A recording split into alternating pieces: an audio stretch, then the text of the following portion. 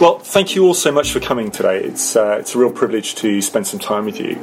And what we're trying to achieve today is just to really understand what's at the heart of marketing today in B2B, what's keeping us awake at night, and how we're planning for the future. I mean, my feeling is that we're in a really, really exciting time. But I live in my own little bubble, so I'm really keen to understand kind of what's driving you forward, what are the decisions you're having to make, and trying to understand, well, how are you planning for the future of marketing in your organisations?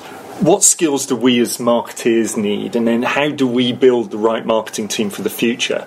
I mean, we've all read the recent articles in things like Forbes where the CMO tenure is only about 18 months now. How do we build ourselves and build the skills for ourselves to be in a business and adding value to a business over the long term? Antonio, it sounds as though you've kind of been going through this change process and this skills process. What are your thoughts on that? So, I obviously read that article, and I think that part of the reason why there's such a short tenure for CMOs is the CMO role is ambiguous, right? And I think what marketers need to do is learn from technology organisations, because I think that in the past, technology's role was ambiguous, and they've done a really good job of reframing what they can bring for the business. Have it like bringing in the concept of keep the lights on versus developer. You know, they've really thought about how do we show up to the business in a way that's really meaningful and ring fence what technology can do. And I think it's marketing's turn to do that. And, you know, if you are a CMO and you are expecting to be involved in commercial strategy and pricing and, you know, lead generation and sales, and you get boxed into a brand role, of course you're not going to be happy, right? So I think it's, you know, it's a lot about, I think we all have a sense of what marketing can do for a business, but that's not widely understood. And I think what's great about opportunities like this is to codify and define what marketing can do is essential for all of us to create the jobs that we want now and in the future. And it's not easy because you're overcoming a lot of expectations about what marketing is, from being the golf day and goodies girls to, you know, to being so strategically involved that actually you never, also data driven, you never think about the emotional connection that you want to have with customers and everything in between. So, you know, I think it's an exciting time, but I think it's a challenging time, and it's beholden on us as leaders of the future of marketers to really start to define what marketing is and also what it isn't. I mean, that's really interesting, and kind of touching on that, we almost need to be the unicorn, don't we? That's got a real vision and strategy and talk to the senior managers or the business leaders very, very articulately. But what are the skills that we need to do that? I mean, Sakina, what are you doing in Criteo to start to think about how you can drive a different agenda for marketing? So, when I started at Criteo, and I asked my boss, what am I supposed to do? And I was reporting into the business. He said, I don't know, send an email. And I was like, okay, I was one of the first marketers. And I was like, okay, so what are my objectives? They were like, send emails. I was like, okay. So I had to sit down and think about how I'm going to make a difference and change the concept of marketing at Criteo. There was no marketing. There were a few event managers, but it's been quite challenging and difficult because it's really hard to prove how many dollars marketing brings in. We have a lot of technologies that we work with. We have a whole tech stack, right? But they don't talk to each other. So there is no real measurement. It's like, for the longest time, our 90% of the business comes from existing business. So we've been focusing a lot on retention and those type of activities. So marketing has really not played a very, very big role in acquiring new customers, which is going to change now. And now I'm building a strategy, and I'm calling it the growth hacking strategy, which is the buzzword at Criteo now. But trying to build automation, and it doesn't exist right now at Criteo. But when you're doing the growth sales stuff, it's easiest to measure, actually much easier to measure than retention, and it's a much more prescribed time frame, right? Because you can start to show marketing's value in quarter. When you're starting to talk about retention and across an upsell, you've got a much longer time horizon and much, much harder to measure, I think. And so when you're then saying, I can show that we've achieved this many gross sales and we've made money this much, for every dollar you gave me, I made, $20 back, whatever. You can show that. But what about the very large amount of dollars you spent on creating interesting moments with your existing customers. I mean, that's really not hard to measurable. measure. Yeah, we do a lot of customer surveys where we try to figure out and brand audit and those type of things. So we are very creative about like bringing in like the measurement to marketing for retention as well as awareness. But yeah, you're absolutely right. When we do that acquisition strategy, a full-fledged acquisition strategy, it'll be easier. But the tough part is to bring everything that we have set up together to actually use that for the acquisition instead of just retention. So that's where, like, I'm finding a little bit of a challenge bringing the teams, because we're now 80 people in marketing, like spread across the globe. So bringing them all together and bringing about that change within the marketing team to actually start thinking of new customers as a priority than just retaining the existing customers. So the marketing plans have to change. Matt, you've come into several roles and you've transformed marketing teams. It's what you're doing today. What are the kind of learnings that you've taken from that? What is the advice you can offer to those of us around the table on this is who I need to influence, this is who I need to talk to, and then potentially, this is the kind of skill set I need to build around myself? Yeah, sure. Well, certainly from a CMO perspective, you've got to have a CEO that believes in marketing, understands the fundamentals of marketing, and has a clear understanding or can be influenced to how marketing benefits an organisation. So whether it's acquisition, retention, all of those kind of things. I think it's already been touched on, but marrying the kind of the old world of marketing, which is very much on a corporate level, with the new world of tech, I see companies still challenged in how they do that. And it's not just about integrating systems together, but it's also with a clear understanding of how you want to actually utilise those systems. Because I've come across a lot of companies that have put MarTech in, I think, great, we've now got marketing automation, great, we've now integrated it with Salesforce and you bring in various sort of other tools, but kind of think, well, that's kind of almost the job done, and within a year or two the whole thing's broken. So I've come across companies that actually put stuff in place that isn't being used or isn't being utilised, and then you've kind of almost got to start again.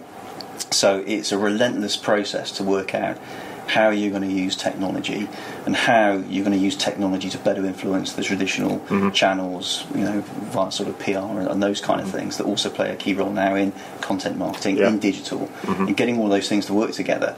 If you go back to someone like Kotler, going back tens of years ago, that came out with the whole concept of integrated marketing, which is based around the very traditional kind of 4 Ps. We've kind of got to do that all again now, but in the digital world. And I think there's very few companies that actually kind of reach that end goal. And I think just the other point that I'd make on that as well is that with the speed and the velocity that you can now touch customers and market segments, the ability to segment your market and then come up with sub-segments, and not just to design a customer journey which is linear, but then sub-segment into kind of these micro segments, so we're touching them with content and comms at the right point in their journey, is very, very difficult to do, and that's a challenge that's faced, on the consumer side as well as the B2B side. But that's where technology now needs to come in, and play a full role to get the value out of the investment that goes into these technology stacks. So that's really interesting for me, because you're talking a level of language that we haven't heard in marketing until recently, which is about the different skill set and the different technology that we're using, and we need different people to come into marketing to help us do that. Shelley, talk to me about how you've worked and developed your marketing team to bring those different skills into the team. For example, with our data scientists rather than more creative types. Yeah, sure. So for me, I think there is a fundamental shift in the expectation of the CMO, which has influenced really the evolution of the marketeer. So now, CMOs are expected to be responsible for the revenue growth strategy, whereas before it may have been sitting with the CEO, but because it's now resides with the CMO, that changes fundamentally the expectation the business has from marketing. And as a result of that, I know when I look at my team at the moment, the evolution of the marketeer, I'm looking for an analytical marketeer. I'm looking for someone that really understands what they've deployed, what are the data points showing us, and what are the learnings. So how do we move towards revenue marketing? And again, in a previous company, I've actually consciously decided not to recruit a marketeer into the team and to bring in a data scientist, because actually, we could both look at the same data points And as a marketeer, I probably look at a set of data points and then create a customer journey because that's what I'm used to doing. But with a data scientist, they'll come in and they'll look at the set of data points and they'll fundamentally see something different. Now, instinctively, as a marketeer, I won't necessarily understand what they're seeing, but actually what we have done, and through experience, we've deployed and adjusted journeys based on the insights from a data scientist. And where we've done that, this one initiative actually delivered us booked revenue. So it bypassed every single traditional funnel that we're used to as marketeers, and went straight to booked revenue without a sales touch. And so I do think as we start looking at the evolution of the marketeer, we ought to also just be sensitive to the fact that actually sometimes you do need an analytical lens on what we're seeing, because we're so focused on being creative, but sometimes you need to have the science of marketing as well play in a team. Fantastic. I was going to talk maybe a little bit later about sales and marketing alignment. That suggestion, or the example you've just given, is that you don't need that, you just need marketing to drive those sales. But that needs to be driven by data and insight and technology as well. Yeah, I mean, sales have a role to play when you're a solution. You're an organisation that's developing solutions and delivering solutions, and customers want to basically have that interface with a sales organisation. But what you can do, depending on if you put the right offer, because typically most companies, or most marketing teams will produce customer journeys and they'll actually forget to put an offer in. And I've been, and I've experienced that as well. And so these days, it's really important that when you do a journey, when you put together a journey, what's the end point? What do you actually ultimately want that lead to do? Because actually, you just don't want to just feed them content, because we live in a society now where we self-serve. So I choose what content I want to consume at what time and at what point. And as marketeers, it's become really difficult for me to actually just assume that you're going to be on a linear journey, which is email 1, email 2, and then email 3. So sometimes, you might find that the point of influence, is a piece of content that you basically had put out somewhere completely different, in a completely different environment, rather than your traditional journey. And that's made more difficult by the complexity of the B2B buying cycle, where there's many influences over a long buying process. Which kind of leads on to, we've already started to talk about this, the tech stack. What technology do we need to enable us to be effective marketers, driving revenue marketing for our business? I don't know about you, but I'm definitely struggling with what tech I've got, what I need to get, what's working, none of it working together. I think IDC produced a report fairly recently that said that on average a marketing department has 13 pieces of technology to work with. How do we cope with this? How do we kind of get our head around this? I mean, Shelley, do you have any thoughts on kind of what we do? Yeah, I do. So apparently there are over 5,500, tools that are available, in the MarTech world. And actually, as a marketeer, one of the key areas of focus for me is the ops person, the role of the operations manager, because actually, typically, they would be, a right-hand person for me, because actually, if I look at, as a marketeer, what tools I would touch, first of all, the analytical side and the reporting side. So there's probably 5 tools that we probably can access already there. And then you look at lead management. Okay, there's tools that we all use, there. And then you look at content and social. There's a whole suite of tools there. And I know that on average, a marketeer probably, use, sort of like 60% of what's available within their company they're probably using. But again, from my perspective, I think there is a fine balance between MarTech and then moving to RevTech. So, for example, if you look at the evolution of the customer journey, and if you look at someone like Amazon, for example, Alexa, if I, was to say, and maybe this is how people purchase in the future from a B2B perspective, Alexa, buy me a product, that instruction has bypassed any homepage, any landing page, and actually you now see Amazon as a key leader in RevTech. So that it's so disruptive at the moment. I think the challenge that, and this is where I'd go back to also the role and the evolution of the marketeer, it's actually knowing what tools to play with and what tools are actually going to give you the data insights the insights that you need, because actually there are just way too many tools out there for us to sort of like sensibly engage with. Absolutely. I mean, I'm struggling with my, working with the sales team on their CRM, and then working in the kind of the marketing component to that, and then looking at our email marketing automation, having that all talk together. I mean, Matt, do you have any thoughts about how to move forward on this? Yeah. Well, first of all, you've got to get your fundamentals right. So, marketing automation, working with sales automation, the stuff's got to work together, because otherwise sales can't hold marketing to account, and marketing can't hold sales to account. And for me, my handshake with sales is always, right, the target is you guys are going out and generating 50% of your pipeline, marketing will generate 50% of your pipeline. And that's the kind of the barometer that we use to, through lead gen, for taking things into the opportunity cycle, into the pipeline. So if you get your process flow and your marketing to sales stages set up in the right way, automate it, get simple reports. A lot of folks put in this stuff and overcomplicate what they're trying to achieve. Keep it very, very simple. You can start to measure that. So, for example, I can look at a Salesforce dashboard and I can look at marketing generated pipeline, influence pipeline, right through to close won, close loss. I think the other piece then comes in with what else do you need. So if you're bringing in data, data mining or database tools like data.com or RainKing, again, needs to be integrated into that mix and actually used, because a lot of this stuff gets bought and just ends up on the shelf and folks just don't use it. And then you're talking about looking at more of your digital cycle, obviously using your Google tools. But if you look at just recently, actually, the last couple of weeks, Gartner have just brought out a new research note on marketing, campaign management tools. And the good news, or the bad news, depending on the way you look at it, is there's more tools coming out, and you're going to need more tools to survive and thrive in the digital world. So they're kind of now splitting things down into clear data management, not just the campaign management, but also the mobile aspect as well. Because, as we know through these customer journeys, someone might start off on one channel, which is typically going to be their mobile, even if it's to receive an email. But then you've got things like Facebook Messenger. You've then got new channels coming along, like RCS, Rich Communication Service, which, so you're starting on one channel, you're going to finish on another. How does the journey resolve itself? How do you touch the customer or the prospect at the right time within that journey? So orchestration is the theme that's now starting to come in. So you'll see the Marketing Cloud guys now talk about orchestration.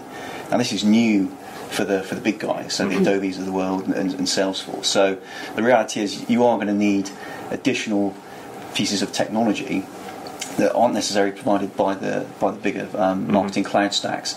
So you've got to be massively diligent and look at a point in time of what do we need today to be effective. I'm a big believer, certainly in the environment that I'm working in, where we're using a lot of account-based marketing kind of techniques, because we're targeting large customers, that you've got to be able to integrate well with sales and get that handshake right. And that's, for me, is where Martech has to kind of start for that type of enterprise if you're targeting that kind of corporate customer.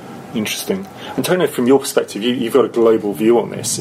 How important is technology to you working in that global environment? I mean, obviously, having the technology, to your point, is that's the table stakes. I think, though, that your point was right, which is, for me, it's I kind of almost don't care which system's giving me the information. The information is interesting, but it's only interesting insofar as you can ask why. Why did this work better in the US than the UK? Why is it that we can't reach customers in Germany when we can reach? Why? And you have to be interrogating the data and asking the right questions.